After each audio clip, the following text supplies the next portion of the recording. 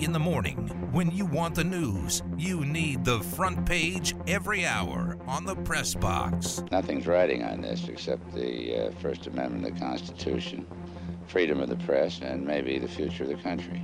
Not that any of that matters. And now, the news.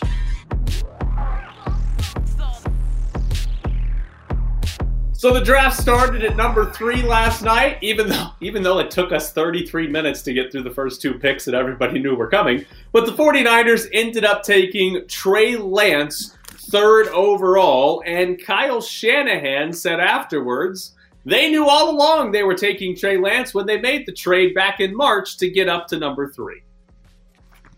Not sure about March. I mean, look, it's fine that they took Trey Lance and he's their guy, but you tell me that they didn't do some serious film watching of a guy who played 1 game last year and was an FCS team. I mean, he might be great. I love the fact there was a tweet last night that North Dakota State has had more quarterbacks drafted in the last 30 years than the entire Big Ten. That was actually pretty funny. But do I believe March? No. Well, one, he probably got calls, to move up, and he probably had to consider trade options because I'm sure people wanted to move up for one of these guys. But there's no chance. He's 20 years old and played 1 full season against FCS, 17 starts, that you knew in March this was absolutely the guy without going through the Justin Fields and Mac Jones and everyone else in terms of researching them.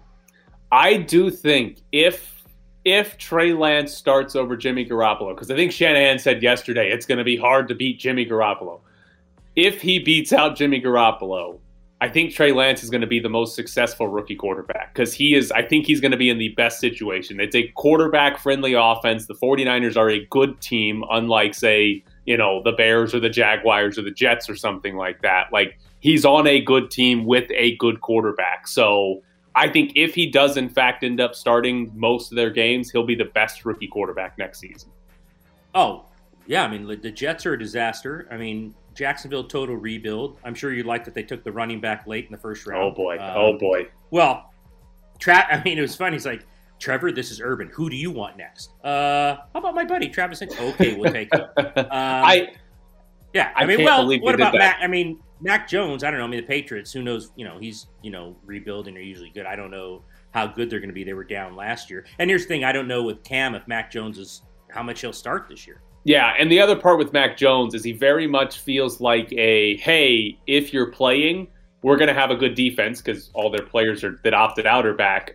Just don't screw it up for us. So it doesn't just manage the game. Yeah. Right. It doesn't appear to be a situation where, hey, we need you to do a lot.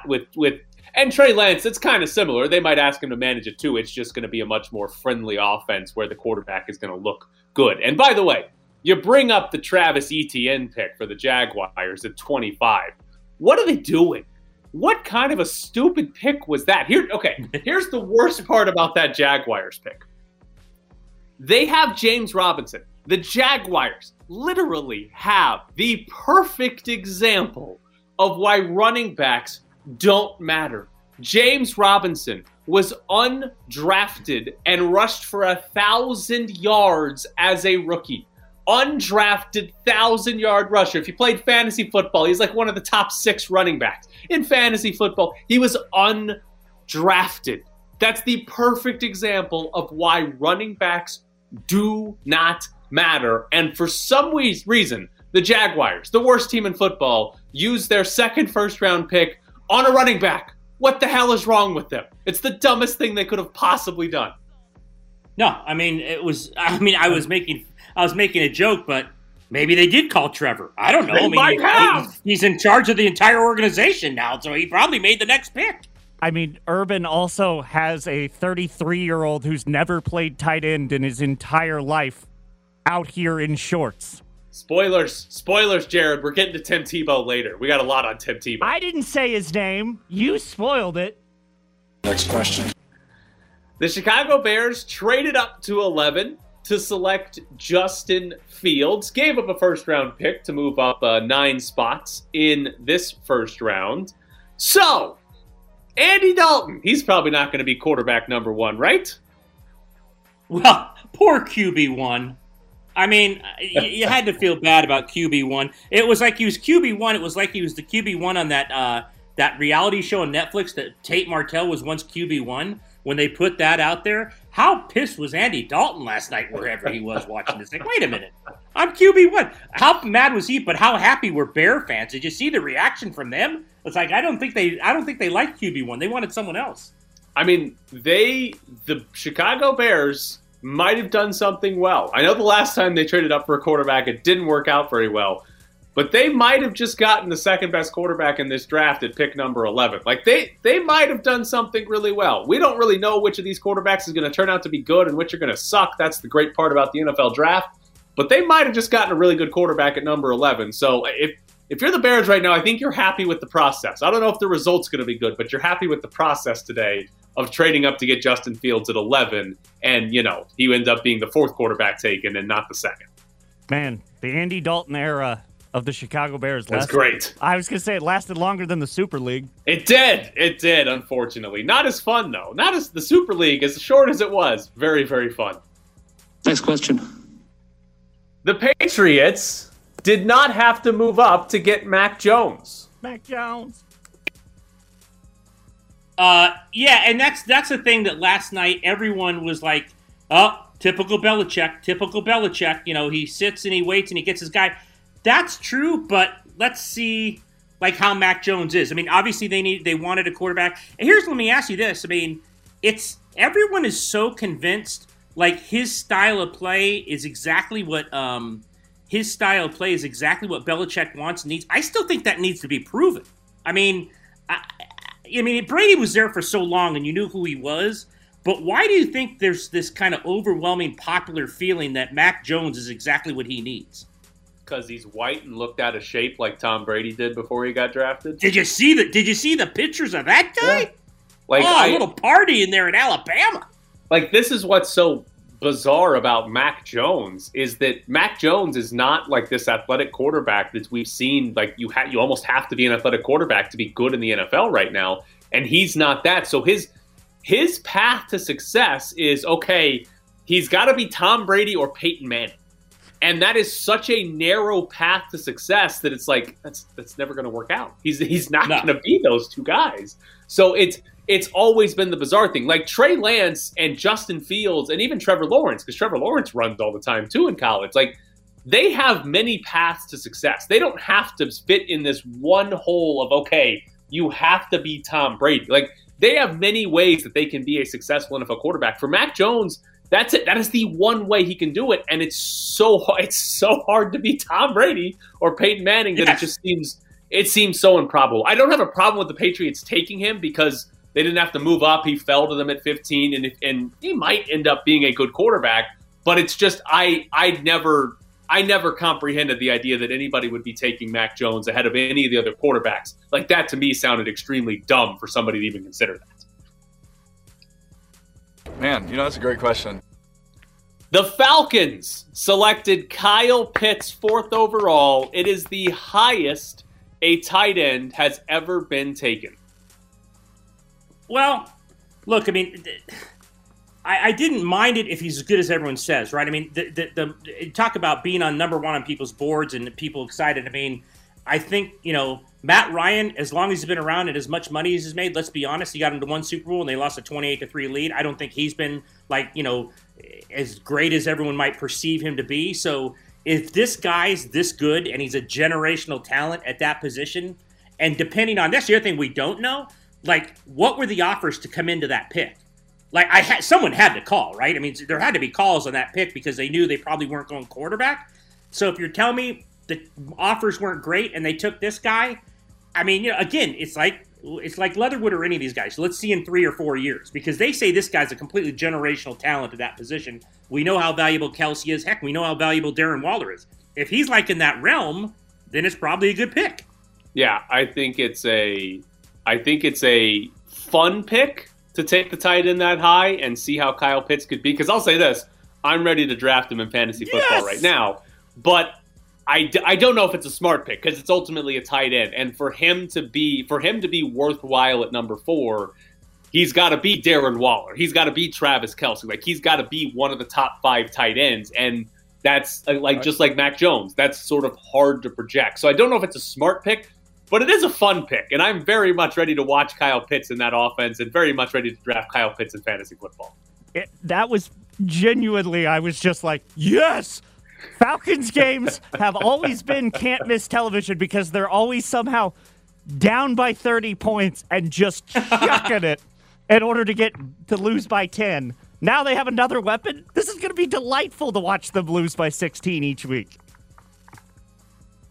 I'm out. Here's some breaking news from Pete Thamel. UNLV is extending the contract of Desiree Reed-Francois 4 years until 2026. So Desiree Reed-Francois getting an extension. I'll say this, off the top of my head, the Desiree Reed-Francois era. They've done a good job with academics. They've done a good job hiring Olympic sport coaches, the smaller sports, and they've done a good job at winning in those sports. They have not done a good job in the two sports that are important in men's basketball and football. So I don't think I'm surprised that Desiree Reed-Francois got an extension, but I think a lot of UNLV fans might not be exactly thrilled that she's getting an extension. Yeah, I mean, look, 5 years or 4. She had one left on her contract. So they're being secure and consistent with their AD and great for her and her family. She had been kind of linked to the Kansases and the Northwesterns and UCLA we knew about. So the new president obviously came in, liked what he saw, and is extending her. And, we'll have to see. Like we've always said about Desiree, I think in the Olympic, AD's always come back to who you've hired, right? That's really, I think she's really good on the money side and all that. And I think she would admit this and know this because the Olympic hires have been really good. What have you done? What are you going to do in football and basketball? So, again, that's TJ left on his own accord. Kevin's now hired. Arroyo's only been there for one season in terms of what he did. I think that kind of defines not just Desiree Reed-Francois, that defines any AD, right? At this level, how are you in football and basketball? So we'll see in time. Those are her hires, and we're gonna have to see how they work out.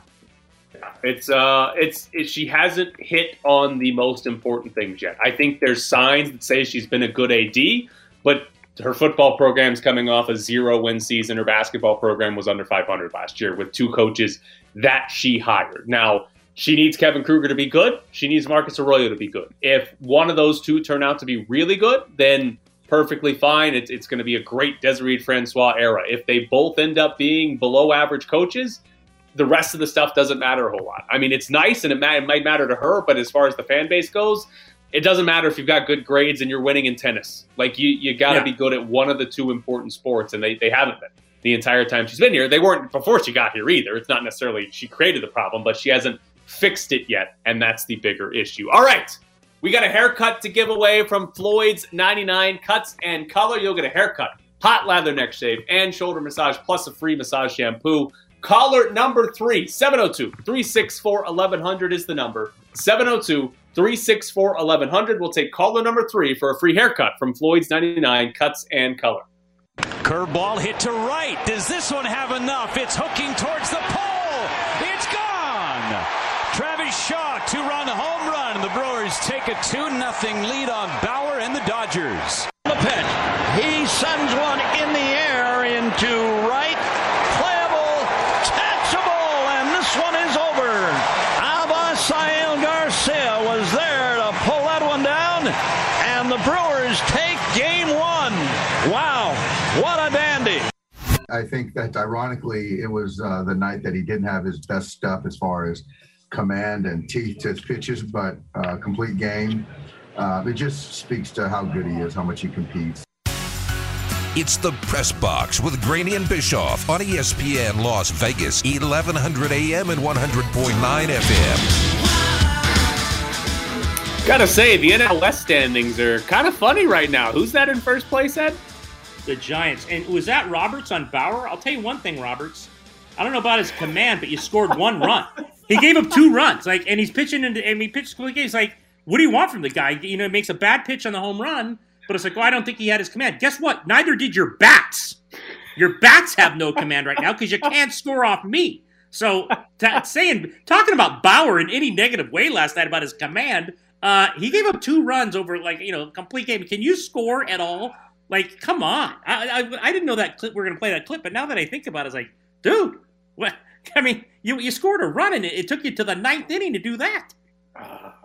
Gotta love it. Man, I love when the Dodgers lose. It's great. They should have gotten a guy on first and then bunted him around to third. Oh, boy. Yes, exactly. Yes. All right. Yesterday, UNLV landed another transfer, this time in Josh Baker, who is coming from a junior college, coming from Hutchinson Community College. Josh Baker had a really good offensive year at Hutchinson Community College. He averaged 16.6 points per game last year. In his 2 years there, he hit 46% of his three-pointers while taking over 5 per game. So in back-to-back days, Kevin Kruger has landed a player that has a good shooting track record and a track record of scoring at a high level. Granted, Josh Baker did this at the community college level, not at the Division I level. So what do you make of this junior college addition? I mean, Hutch is one of the best JUCO programs in America, year in and year out. They've won all kinds of JUCO national championships. So, he comes from a really good program. I make 46% from three. He is your favorite player immediately. He'll be your favorite player. Look, what did we say when we had Kevin Kruger on, whether it was last week or ever? Do you have enough shooters? You asked him. He said, well, I don't think you think I do. And what do you do in the next 2 or 3 signings? He got guys who can shoot. So you're welcome, UNLV fans. You're welcome. I mean, I'm fine. I'm fine with the signing. Like I said, it's the JUCO program he comes from is really, really good. And, and those kind of numbers there are good. So, they need guys. Sometimes a guy from Hutchinson JUCO, we don't know why he ended up at a JUCO or whatever, but sometimes those guys translate to Division I more than guys at Division I's in smaller Division I's who go up in class. Like, that happens a lot. So there's every chance he's really good. And like I said, I mean, the last 2 signings have been really good three-point shooters at the last places they've been, and they've scored points. And what did we say all along? Where's the shooting? Where's the scoring? Well, at least on paper, and everything we're talking about is on paper. We have no idea really how, and neither does anyone else, how any of these guys are going to pan out. But if we said beforehand, hey, it looks like he got really good defensive players, I think we got to give credit here and say, hey, the last 2 signings, it looked like he got some guys who can make shots. Yeah, I think as far as filling out the roster goes, the last 2 signings, aside from landing just like a star player, this is the type of player they needed to add. This is the player they needed to get. Somebody that has a good track record of shooting and somebody that's actually scored quite a bit in their career too, even if it's at the junior college level. Here's what I find to be most interesting. They now have 12 players on the roster. There's 1 scholarship open, but 12 players on the roster. 8 of those players are guards. 4 of those players would be front court players. And I think, based on roster construction, that Kevin Kruger is going to play a lot of 4-guard offense. Because look at the guards they've brought in. First off, they already had Marvin Coleman and Nick Blake. And we assume Nick Blake's going to play big minutes this year just because he was a top 100 recruit and he looked solid in limited minutes last year. But you bring in Jordan McCabe, a transfer from West Virginia. You bring in Donovan Williams, a transfer from Texas. You bring in Justin Webster, a transfer from Hawaii. You bring in Josh Baker, a junior college transfer. You bring in Michael Nuja, a transfer from Kent State. The one thing about transfers that we know more than anything else is they normally transfer for playing time. That's a lot of guys. And the only way that most of those guys can actually get significant playing time is if they play a 4-guard offense. And so I'm looking at this thinking, Kevin Kruger's probably about to play a 4-guard offense quite a bit of the time for UNLV because that's how his roster's built. Right. Well, be fun to watch. I know you'll like it if they're shooting a bunch of threes, and and those are certain nights where you're going to have a matchup edge, and certain nights where you don't, especially if you're not making shots. So I'd like to see it just to see how it works. You kind of like that kind of game. But there'll be nights where they kind of get beasted inside also, and you can't play 4 guards. It's almost like, I was thinking about this yesterday when I was reading some of your stuff on this kid. It's almost like it's kind of like the mock drafts where people say, I think we talked about this guy's moving up or down, and it happens before the draft even happens. So it's like, well, that's kind of weird. He's moving up and down, but the draft hasn't happened yet. And this is what this is. We don't know. We have no idea how he's going to play, what it's going to look like. You just have to let it play out. When you're replacing 10 guys, and maybe 9, because I still think there's a really good chance Bryce Hamilton comes back, that's so many new guys and so many different types of players. Who knows? I mean, you can you break down each one of these guys, and I think you base it on what the guy did before. I have no idea how many of these guys would be. That's what makes it fun to watch. I mean, how many people have really looked forward to a UNLV basketball season like in a long, long time? I think there's a lot of interest here. I'm interested. I know you are. Like, in the last several years, I got to be honest with you, I wasn't that interested because we kind of knew the players. We kind of knew how it would look. Like, they might be really bad. They might be really good. But I'm interested in seeing what he does as a coach. I really am. And with this many players, it is going to be fascinating to see how he plays and how good these guys really are. Like, as an example, now that they've added Michael Nuja and Josh Baker, I have legitimately no idea who to even project as like the starters. Like, I don't know. Like, I think Jordan McCabe is going to start at point guard. But after that, like, is Nick Blake better than Donovan Williams, the transfer from Texas? Or either one of them better than Justin Webster, the shooter from Hawaii? Or is Josh Baker, a junior college guy, better than all of them? What about Michael Nuga, who had a great season at Kent State but is coming off an ACL tear? Like, I don't know. I don't know. Yeah. That's like 5 or 6 guys right there for 2 or 3 spots, and I have no clue which ones are better than the other. So it's going to be fascinating to see who actually is good, because of those names, some of them aren't going to play and aren't going to be happy about it. So it's going to be fascinating to see who actually plays, how they play, and who's actually any good next year. And I'll say one other thing about Josh Baker. Coming from a junior college, there's 2 great examples in recent years for UNLV basketball. The first one is Shakur Houston, who came from the same community college, Hutchinson Community College, and was really good his first year at UNLV. Like, was awesome in his first year at UNLV. They also got Eduardo Del Cadia last year from a junior college, and he was kind of useless for UNLV. Like, he barely played the second half of the season. So, like, that's sort of the range of outcomes for Josh Baker. He could come in and he could be just as good at JUCO or just as good at the Mountain West as he was at JUCO. He could shoot 45% from 3 and score 15 points a game, or he could come in and he never plays because he's not as good as Nick Blake or Justin Webster or Donovan Williams or Michael Nuga. Like, that's absolutely possible. So that's the range of outcomes for the junior college guy. All right, coming up next, we will talk to Mark Ross and get more into the NFL draft. Our stats hogwash. Are you tired of hearing Tyler do math on the radio? Tweet at Bischoff_Tyler and at Ed Graney. In all honesty, he was the highest rated player on our board at that time, offense or defense. So we need to get a lot better on defense. We recognize that. We hope to get a lot better this weekend. We got 3 picks tomorrow. We're excited about each and every one of them. So, again, I'm hoping that the board comes to us and that we can take 3 really good football players tomorrow.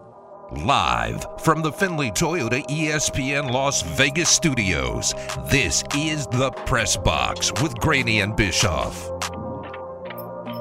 Joining us now is Mark Ross from NFL Network. You can follow him on Twitter at Mark Ross. Also, check out NFL Network's coverage of the NFL Draft from Cleveland that continues tonight. Rounds 2 and 3 are tonight, starting at 4 p.m. Mark, how are you this morning?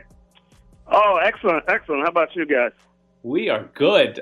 So I want to try to get, if we can, your thoughts on, like, the Raiders, and it seems like every year they're reaching on guys that aren't projected in the first round. Like, what do you make of their reaches, and how aware should a team be of sort of where a player falls on everyone else's draft board?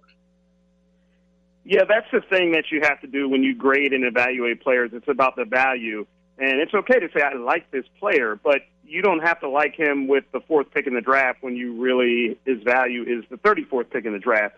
You don't have to like him as the, 20th player in the draft when he's more the 40th player. So it's all about getting the right value for what your like is, and knowing that you're not out-scooping other teams to get this player if there is no interest at all for these other players to get taken. So when I look at it in the Raiders context, like, okay, 1 time, 2 times, so, that may happen. But when it seems to be a pattern of this happening, then you're just valuing players completely differently than the rest of the league is valuing them. Now, if that works out and all these players turn out to be great, then you're ahead of the curve. You know what you're doing. They need to catch up to you. But if they're not working out, then there seems to be something broken in the system of how you're evaluating players. And in terms of that value, to have it happen over and over again, and either not trading down or not coming off the pick, I mean, I guess does that suggest maybe people in the room think they're smarter than everyone else, or they're going to do something other people don't? And when you see this kind of happen over and over, whether it's Cleve Ferrell at 4, whether it's Ruggs the first off, Arnett in the first round, now you go to the Alabama kid for the Raiders. I mean, I guess what does that suggest to you? Are they just thinking they're smarter than everyone else, or they just won't come off these picks and try to trade down?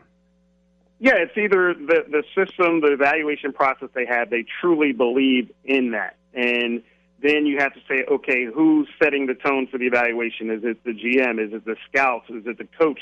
Who's that person that is setting that draft board to say that these are the best players? Or it could just be, hey, yes, we're going to be more clever than everyone. But you have to always take into account, you have to have your process for sure, but you also have to know the landscape of the entire league. It would be like in free agency if there was, a second-tier free agent, but yet you paid him top-tier free agent money. Like, your system is not working if you're overpaying players in free agency. It's the same thing in the draft. If you're completely overdrafting guys, then your system of evaluating is either broken or you're just being different for the sake of being different. Now, if all this works, then you know what you're doing. But if it does not work, then there's a problem. So, Mark, what did you make yesterday of all the Aaron Rodgers reports leading up to the draft? Like, do you think he could actually play somewhere besides Green Bay next season? No, I don't see it happening. And I think a lot of that was his, agent driven and his frustration, a little passive aggressiveness through the media. And I just take it from a front office point of view where the GM, Brian Gutekunst, has come out continually and said it again, like, we're not trading this guy. He's not getting traded. He's not getting traded. We're keeping him. He's our future. Foreseeable future. So when you see an organization do that, I think it'll get worked out. They're trying to work it out. I think Aaron may just have been expressing some frustration. Of course, the media, that's what we do. We jump on things, and it's a great story. And I think the agent kind of planted that, thinking, draft day, I can get something out of it. But I think it was kind of ill-timed for that reason. So I would expect Aaron Rodgers to fully be in a Packers uniform next year. Could it be mostly look, I mean, they took Jordan Love in the first round. I know first-rounders, and one in Green Bay has sat behind guys for however long, but eventually in 2021 in the first round, you're going to play the guy. You have to play the guy eventually. And is this, in your mind, maybe a situation where Rodgers wants that extension and wants to be a little few more years than Green Bay wants to because they know they eventually have to play the other kid?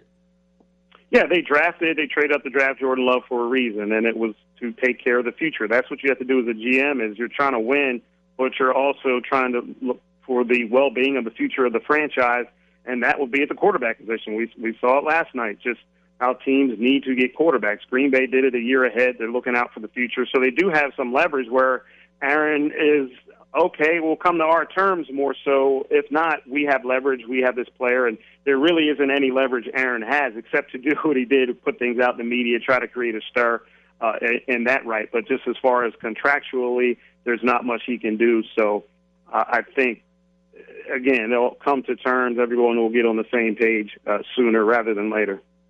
Make what did you make from that front office perspective? What did you make of all of the reports around the 49ers pick and if they might take Mac Jones? Like, what do you make of when there's so much different information leading up to a pick like that? Yeah, and that's what we would have production meetings and everybody. Mac Jones, I said, well, don't believe it. Until it happens, I'm not believing it. Until it happens, I'm not believing it. Until they pull that card. And sure enough, it wasn't that. I think the 49ers, they're in the third spot. You almost knew Lawrence and Wilson were going number 1 and 2, and they created more intrigue than what was necessary, and I'm not sure why they did that. If you got the third pick to say this is our guy and take it, like, you're not out scooping anyone. You're not hiding someone. You don't have to jump over or trade over someone to get your guy. He's there. The coyness, the secrecy, just say you're taking Trey Lance and go with it. But that being said, I think that, I think Justin Fields would have been a better choice there. That'd be another segment. But, yeah, I just wasn't sure why they needed all that secrecy. In draft season, you can just never believe things until the card is pulled and that name is called. Other than Alex Leatherwood, he might be the leader in the clubhouse here. If you go through the first round last night in terms of surprises and maybe guys that didn't come off the board that you thought would, what's kind of stood overall to you about this first round and maybe things you didn't see coming? Well, yeah, definitely Alex Leatherwood took the cake with that, where we kind of were, had our group chat with all the network people, and one of the segments was going to be the surprise. And as soon as that got taken, I said, well, this is the winner, and I don't think this is going to be beat. So, I think the running backs both guys, the running backs going in the first round was a little bit of a surprise, even though Najee was predicted to go to Pittsburgh for a while. I think there was a lot of good offensive linemen that slid out of the first round that were going to go. But, I think, chalk at the top there was, with the quarterbacks going. The Trey Lance pick certainly was a surprise. But I think there was a lot of great value for players, and I'm particularly like J.C. Horn and Patrick Surtain going 8 and 9, where in typical drafts, those guys would have been top 5 picks. Last year, Jeffrey Okudah went to Detroit at 3. I think these guys are much better players than him. So I think just the value from there, and then also with the L.A. Chargers, hate to bring this up, but, that getting Rashawn Slater at 13, who I thought was the best offensive lineman in the draft, for Justin Herbert, I thought that was a stroke of genius and really fortunate for them. So what about the Bears trading up? Do you think that was one of the better picks of the first round?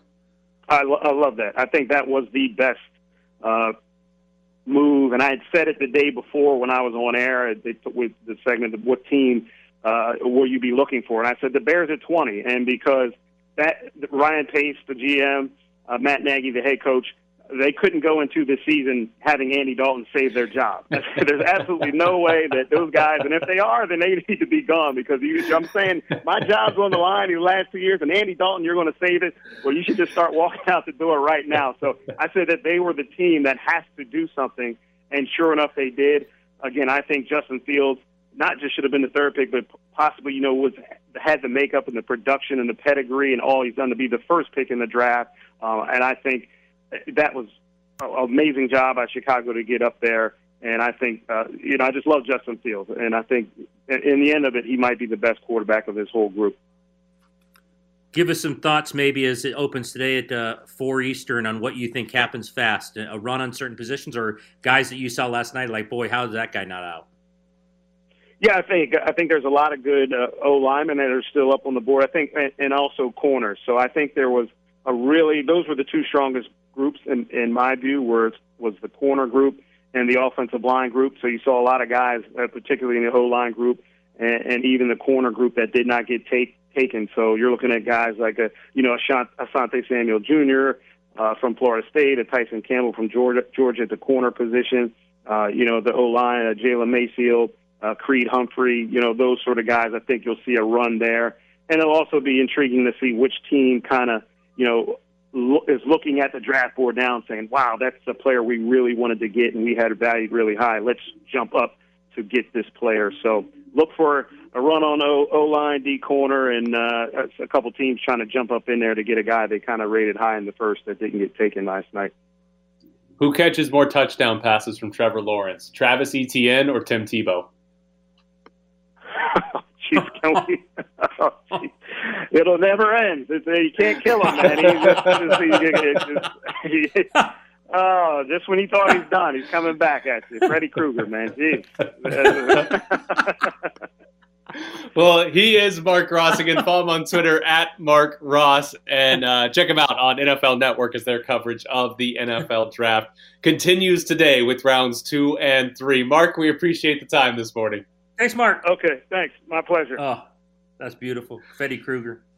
Oh, Tim Tebow. I can't believe it. I can't believe he got. I mean, I can. It's Urban Meyer, but what are you doing?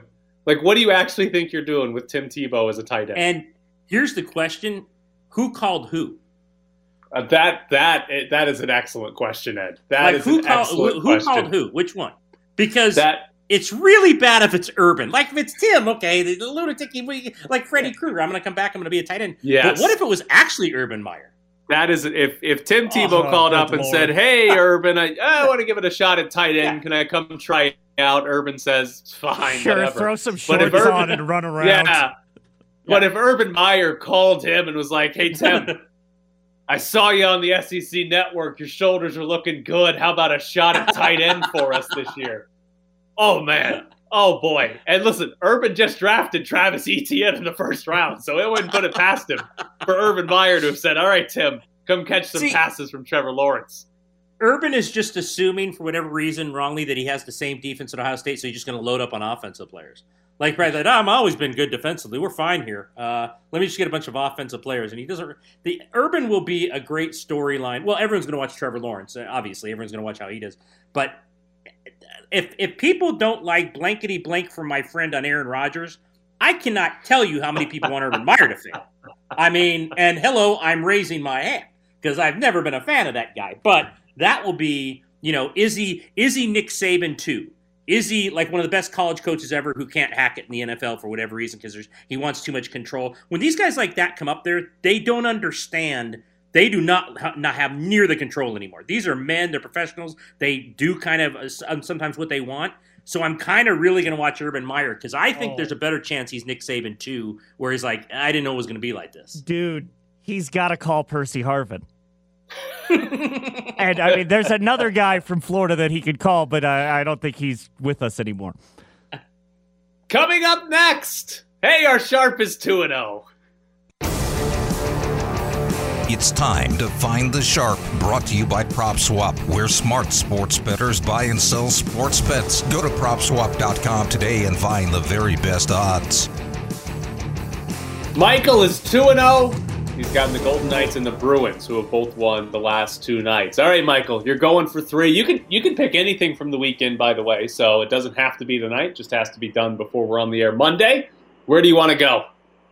Oh, I'm going to go back with the Bruins. They are playing the Sabres again, and it's going to be another one-sided match. Back to back. I do enjoy this quirk of the hockey schedule where sometimes you play the same team like 4 times in a row, and Michael might take the Bruins 4 times in a row on this streak. All right, we got you in for the Bruins again, Michael. Mike, that was a surprise to me. I thought you were going Avalanche minus $3 tonight. I don't know because they're so short-handed. They're without their goalie. Yeah. Well, you're okay because the Bruins are minus $4 tomorrow, so you're fine. Thanks, Michael. We'll be talking to you on Monday. Thank you. Michael's going to win through May 11th because I think that's the last time the Sabres play. Because he's just going to pick anyone playing the Sabres. Oh, the Cody Eakin team. Although I saw a tweet that said Cody Eakin had to go home because he was having a child. So having a child, good for him. Well, I don't like kids. Which makes you dislike him even more. Yeah, I don't like kids. So bad for Cody Eakin. Good for the Sabres, though, because he's out of the lineup. So very clutch kid there from Cody Eakin. I wanted to touch back on one thing about Alex Leatherwood, the Raiders' first-round pick at 17 overall.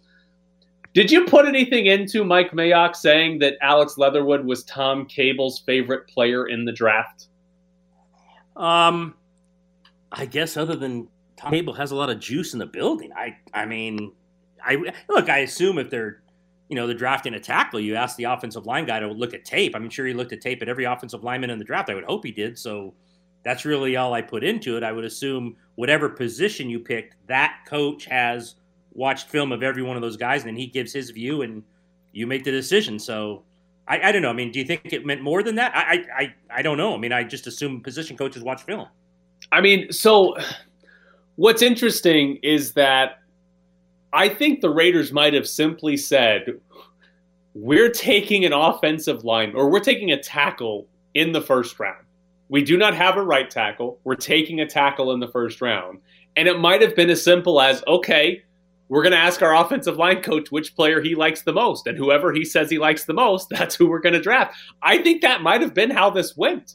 Like, I know Mike Mayock said yesterday that Gruden liked Alex Leatherwood and the scouts liked Alex Leatherwood, and he loves it when the coaches and the scouts agree. But I honestly think it might have been as simple as, hey, we need an offensive lineman. Who does Tom Cable like? And Tom Cable said, that guy, Alex Leatherwood. So they said, okay, let's take him. We know we're going to get criticized for this.